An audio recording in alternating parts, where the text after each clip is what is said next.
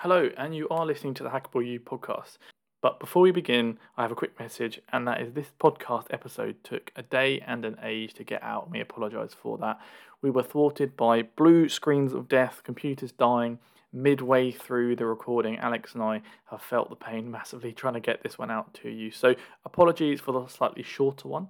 However, we do believe it's still as good as ever with our great content from the Hackable You team. We hope you enjoy this one, and we look forward to having hopefully some drama-free episodes and recordings in the future. Enjoy the episode, everyone.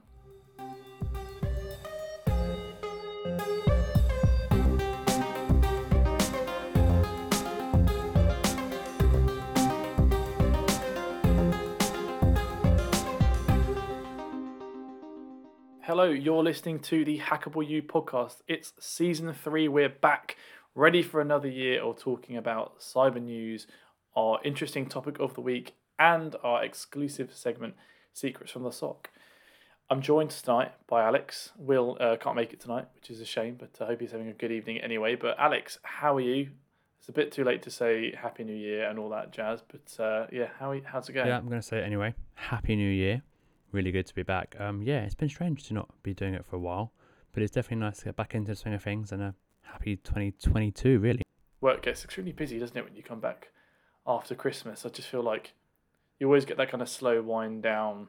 Last few days just before Christmas, pretty chill, and then like this year, thankfully, I was able to take a nice break over Christmas, and then you come back to work, and it just feels like you're non-stop for at least, well, up until right now, right? We've really struggled to find the time just to link up with us, and time zones and work time zones. It's been we've been juggling, haven't we? Yeah, I think it's all the unread emails that sort of build up over time and time of being off, and not even to mention Log4j that broke at the worst possible time over the seasonal period. So yeah, far from ideal, but it is good to be back into the swing of things, and refreshed, I think is the term that I'd use. You'll find it funny. Like, we're not talking about it today, but there is an interesting article on Threat Post written by John Hammond that talks about that, Log4j is not dead yet. Like, it's not gone, it's not behind us. I think we mentioned this in the podcast anyway. Like, it's never going to go. It's always going to be hanging around because people won't update stuff. But yeah, like, just as we thought it was behind us, someone has to bring back an article which gave me cold sweats when I first read the headline. Yeah, proper nightmares. Anyway, with that being said, let's jump into some of the cyber news over the last couple of weeks. Well, first up, I think we're going to have a little bit of a shock and horror ransomware theme because there's been a little bit of news and updates in the ransomware world within the cybersecurity sphere over the last few weeks or so. And the first one I wanted to touch upon was an article I actually read on the Register. It's quite rare for me. I don't really read the Register. I don't know. It's not one of my go-to news sites, but it's basically saying how the UK, United States and Australia have issued a joint advisory, basically saying that ransomware is a major risk again. They've seen it growing exponentially in its impact, but also in its proliferation through the ether. And this is ransomware specifically targeted at critical national infrastructure. So I can quote directly from the article here just to give it a little bit of flavour, but it says, in a joint UK, US, Australia advisory issued this afternoon on Wednesday, the 9th of February, the three countries have said they observed an increase in sophisticated, high-impact ransomware incidents against critical infrastructure organisations globally. The warning comes hot off the heels of several high-profile attacks against the oil distribution companies and also businesses that operate ports in the West, though today's notes insist that there was a move by criminals away from big game hunting US targets. Maybe that's because of the whole Colonial Pipeline attack and DarkSide kind of got outed. What do you reckon about that? That being said, though, I think as much as this is news, it's not news. It's good to see the three nations coming together. I wonder what happened to the other two that make up the Five Eyes. Yeah, post-Christmas family fallout, like right? a fight on the WhatsApp group or something. The NCSC actually told the Register that today's warning was not linked to any potential Russian invasion of Ukraine, which I find really interesting because, we haven't really touched on it at all over the last few podcasts, or as it's been kind of driving up in the news. The whole Russia-Ukraine link, although it's kind of boots on the ground very much territory warfare, you know for a fact with a nation like Russia, it's going to be based on cyber. And I read a really interesting little snippet in the Metro a couple of weeks ago, or maybe it was last week, that basically said the UK Foreign Secretary, and like almost verbatim quote says, "We'll provide support in aid, troops, and cyber." And I don't know, it's just the first time I'd seen it almost mentioned as a bit of a throwaway comment. Like, it's no surprise we'll send. I think it's because it's now like a real thing, right? Usually, or 10, 20 years ago, you wouldn't think of cyber as being part of mainstream warfare with the offensive and like both defensive capabilities. Yeah, and we've definitely spoken about this before. How we like to see when nations and companies, nations not companies, we like to see when nations kind of go out of their way to say we've conducted these offensive operations, or we've had an impact on X Y Z based on our kind of cyber offensive operations. It's normally a little bit more poignant, I guess. They make a point of proving it, whereas now it's a little bit like, yeah, we're providing the right sort of aid, and just so people don't forget, cyber is part of this as well. I don't know, it just resonated with me. I just like that it's now on the forefront. It's there, it's real. Absolutely, absolutely. What do you make of this generic threat anyway of ransomware against critical national infrastructure? What do you think the major risks to every Tom, Dick, and Harry is? Well, really big, to be honest with you. Like this, the CNI, the infrastructure traditionally is very sort of gas, electric, oil, all those sort of key things that you need to operate. And in a nutshell, it's denial of those services is where's that going to leave you? It might not seem like it's going to affect everyone, filter down onto the ground, but the ramifications are pretty big. And I think this has come about because lots of people are starting to pay ransoms. We've seen this a hell of a lot. And the issue behind that is paying ransom does just perpetuate the fact that ransomware does pay. And if we got to a situation where nobody ever paid the ransom, would the threat actors think this is probably not worth it anymore, so we're going to stop? It's definitely food for thought, but I can see where the three nations are on this one. It's like altcoins in crypto, right? People are making money from it, or like NFTs. It's exactly the same kind of stance. People see NFT prices go through the roof for just a picture of a bored ape, and someone buys it, but it proliferates through and through and through. People see this as a credible source of income. It's no different in the criminal world, and especially with ransomware where the payouts are exponentially high. Your point is so true. Like, if you pay, you're just giving more fuel to the fire to say this is actually worthwhile going after. And let's be honest, it's a lot easier said than done, right? To be honest with you. Totally. Like, if you're losing £1 million a day and the ransom is smaller than that, it could be argued that it's worth paying the ransom to restore operation to your business. But obviously, there are various views on what you should do with ransomware payments. Our view is probably always been not to pay, but you can sort of see where some people may be forced into doing that. Yeah, definitely. Just like on this topic, specifically around critical national infrastructure, do you think that what we believe or perceive to be critical national infrastructure has changed over the pandemic? Because, like, in my mind, CNI really starts as kind of your water supply, energy supply, any form of like healthcare, health services potentially could be included within that. But with the likes of COVID and seeing the world kind of grind to the halt, we then started to see everyone that worked under that banner of essential workers, right, or key workers. That included people within supermarkets, people providing some form of other types of home care services, and all of these, additional outliers are now considered to be part of some form of critical national infrastructure. So do you think that kind of gatepost has opened and widened, and therefore that's why we're seeing an increase in these cyber attacks against basically a bigger category? Or do you actually think it still remains that subset of what I previously mentioned, and that we're seeing more attacks against those type of companies? I think it's a really interesting discussion, and it's probably for another time, to be honest. But you're right, the goalposts have absolutely moved from what people would consider critical national infrastructure, or even just national infrastructure, because traditionally we're looking at the waters, the gas, the electric supply, all your basic sort of needs that you do need to live. But I would argue that the internet, everything is hyper connected now. The internet is one of those national infrastructures that is extremely important, and without it we're in trouble. And taking it even more granular, really, if we're looking at sort of specific parts of the internet and specific services, if you just have a look at like Facebook going down, for example, and how many businesses had relied on Facebook and the functionality that gives, suddenly you find yourself in a situation where there are organizations that just can't function because a small portion of the internet isn't working. So yeah, to your point, absolutely, really, really interesting. I'd love to discuss it further, really. What is considered critical national infrastructure or national infrastructure has definitely widened, depending on who you're talking to, but also depending on the sort of the day and the age, really. Yeah, and it's only recently, right? Facebook had that massive DNS problem. Yeah, exactly. I think it really does just hammer home in the modern way. Who would have ever thought that Facebook going down would have such a big ramification on businesses and organizations? But actually, there are lots of people that rely on certain functionalities in that area. Yeah, and I think that's fantastic food for thought. It's so true though. You'd like to think that, I don't know, CNI tends to be your bare minimum, or it used to be considered as the bare minimum, like what you need just to live. You need your heating, your ability to eat, ability to stay warm, and your ability to travel to work and earn money.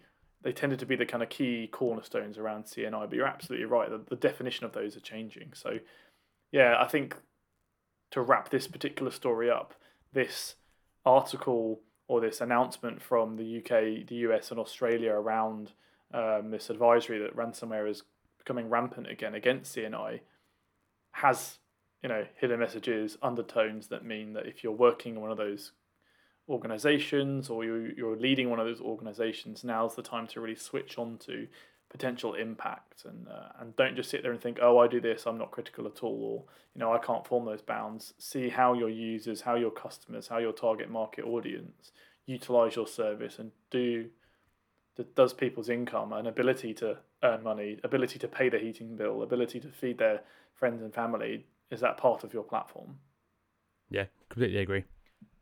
So staying on that theme then, Alex, you mentioned this to me earlier around, we're talking about Puma, weren't we, and the ransomware attack against Puma. Yep. What has happened there? Fill me in. Yeah, so sportswear manufacturer Puma, are they still relevant? They still do sportswear? I don't know. I don't wear sportswear. I don't do sports. They definitely were.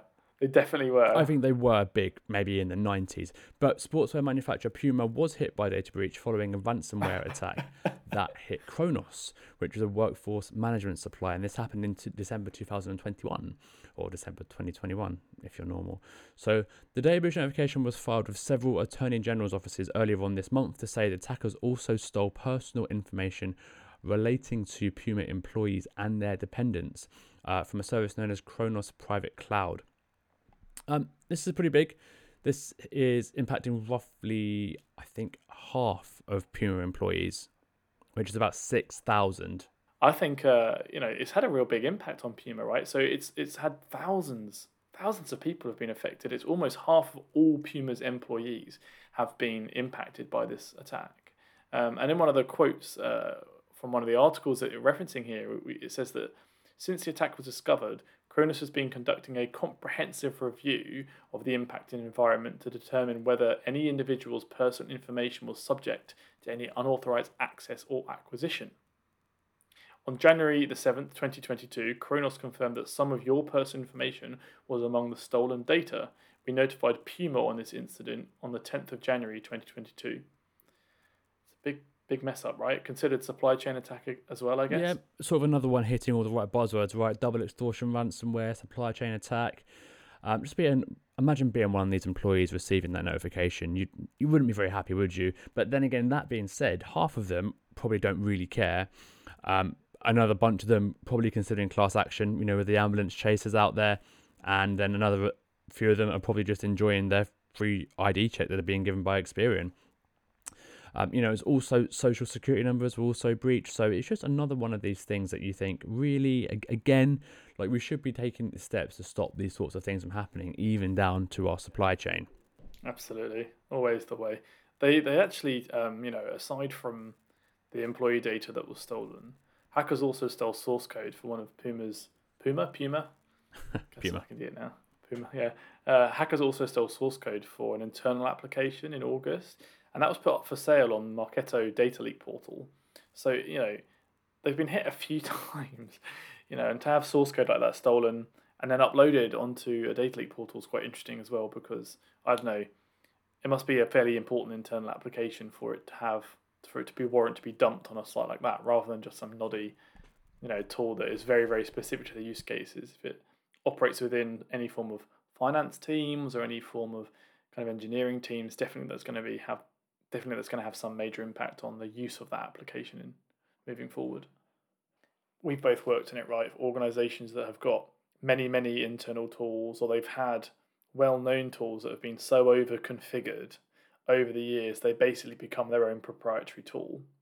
So where you're looking at kind of other startup-y type companies or people moving out to the cloud, they're going for these SaaS solutions where they're totally reliant on that to work, and their uptime to be there. And if the source code gets stolen there, it tends to have a much larger impact across much more, a larger when SaaS software source code. Oh my god, try to get that out.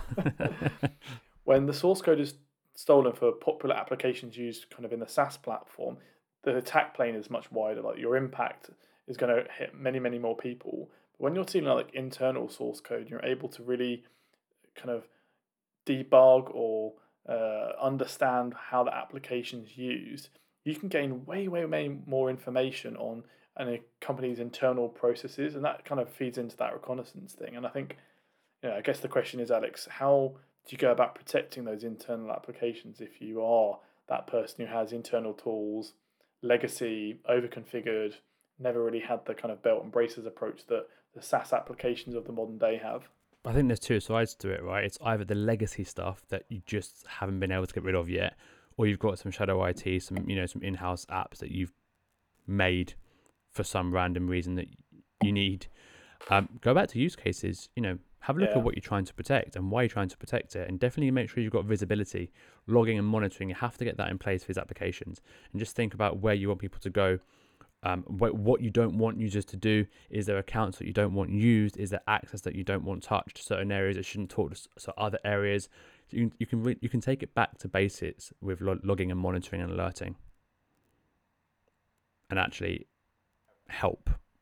That's a really good point. And I just want to touch on that lastly and just say, the phrase internal application can have connotations, or people can understand it as, fully fledged applications that have, a front end, a back end. They might have API calls. They can be sometimes perceived as quite complex setups. That's not actually true. Like, a simple script that, cleans up a file server and archives off files, or crunches numbers in a spreadsheet and uploads them out to a database, or other forms of internal homemade automation type tooling are considered internal applications. So really do question, especially if you're a SOC where many security engineers are out there building tooling for their team or processes that speed up their team, and that's considered an internal application. No matter how noddy, no matter how hacky it is, if your team are relying on it, you still need to have that same attitude towards protecting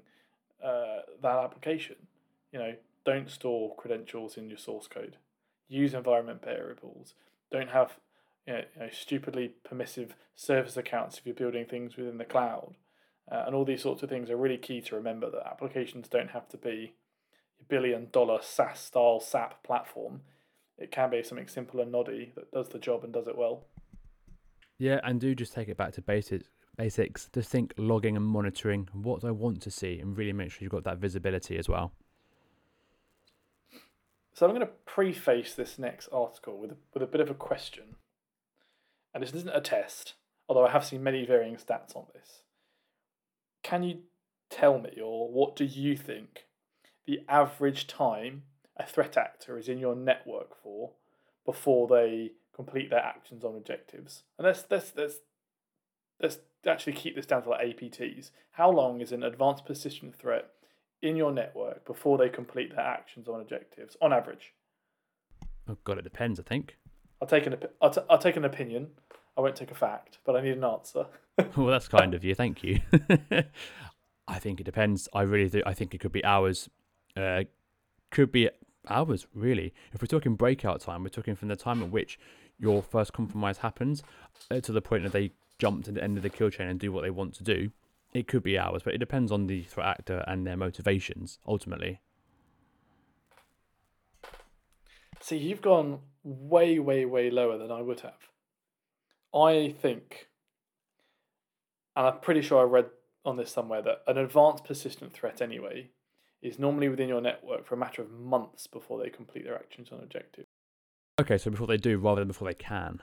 Absolutely. Okay, yeah, understood. So they could be in your network. If they wanted to, it could be faster, but they can lurk and do some recon beforehand. Oh yeah, like totally. I mean, we've all been in those kind of red team scenarios where they've managed to get domain admin within a matter of hours, if not days, right? And once you have that, you can crack on and do whatever you want to with ease. But no, like to go back to the initial point, advanced persistent threats tend to be in your network for a matter of months, learning, understanding, conducting reconnaissance before they go and do anything, especially with the new kind of ransomware, double extortion style attacks. They're normally in your network for a little while, finding the right data to steal, exfiltrating it, and then encrypting as they leave. Right? That yes, it can take hours, but often takes a little longer than that. The reason why I wanted to mention that is there's an article that's been kind of floating around about Qbot, or also known as CACbot or Quackbot, which is a form of malware that only needs about 30 minutes to start stealing your credentials, your emails, and all host of other sensitive details. So, according to a new report called the DFIR report, Qbot was performing these quick data snatching strikes back in October 2021, and now appears that the threat actors behind it have returned to similar tactics. More specifically, the analysts report that it takes half an hour for the adversaries to steal browser data and emails from your Outlook, and about 50 minutes before they jump into an adjacent workstation. What do you make of that? Like we spoke about people being in your network straight away or simple malware. What do you think this means, and what's the impact of something happening so quickly now?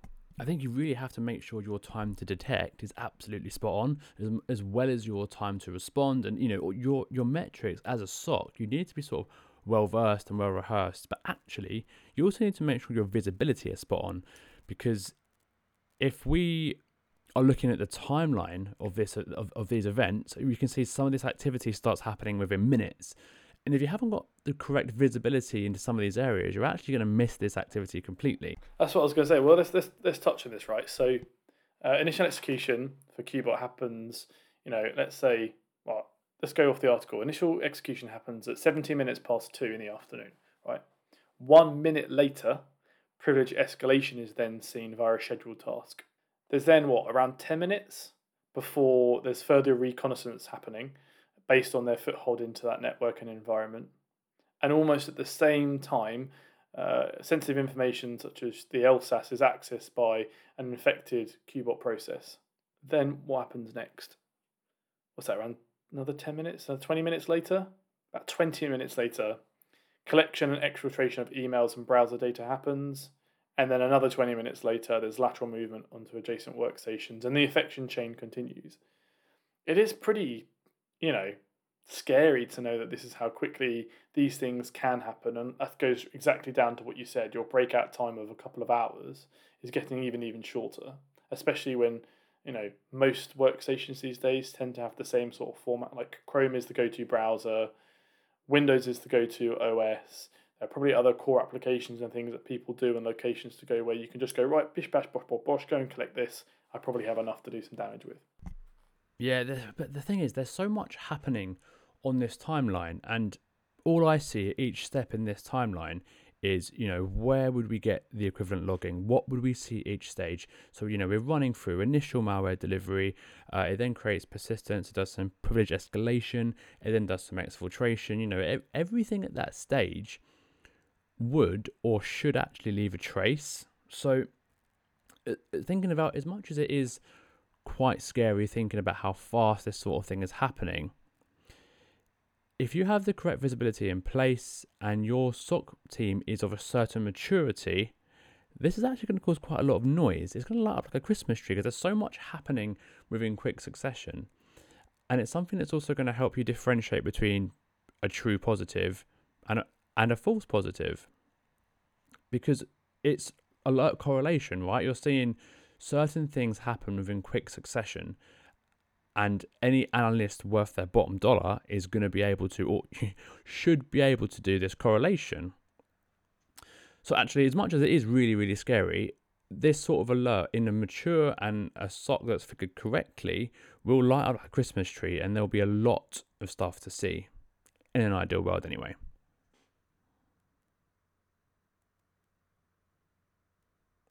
Well, thank you, Ed. I enjoyed the conversation. I thought that was really, really good. Keeping it short and sweet for a sort of first episode back of season 3, first episode of 2022. Hoping next time we can come back with Will joining us as well. Just in terms of key takeaways this week, I will go first. And my key takeaway is in relation to what we spoke about with regards to legacy applications.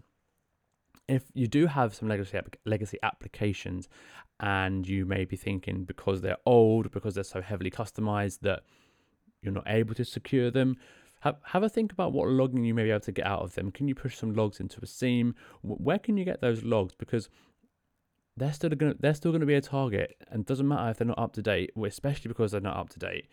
If someone gets a foothold in your environment, they're one of the first places they may be able to try and pivot off is your legacy applications that you have no visibility over.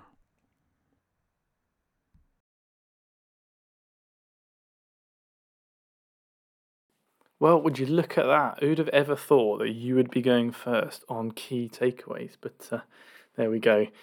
New things can happen in the new year. Anyway, I'll give you my key takeaway. I'm going to stick with the point around the critical national infrastructure and take a little bit of a twist on it.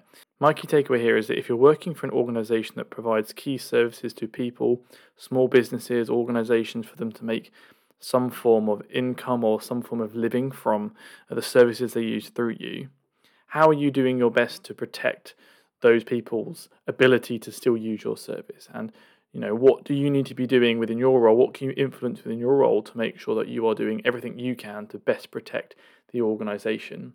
And I mean, it's to be said quite simply, if you are working for CNI, we hope that nothing major happens, but really do focus on that key message behind the NCSC's guidance around ransomware attacks growing at the moment, and keep your eyes out for that badness happening in and around your networks. Well, that wraps up the podcast here. As Alex said, I want to thank all of you for listening. We'll be back with a bang over the next few weeks or so with our traditional bi-weekly podcast with Will and the whole gang back together. We want to thank you for listening, and we will catch you all in the next episode.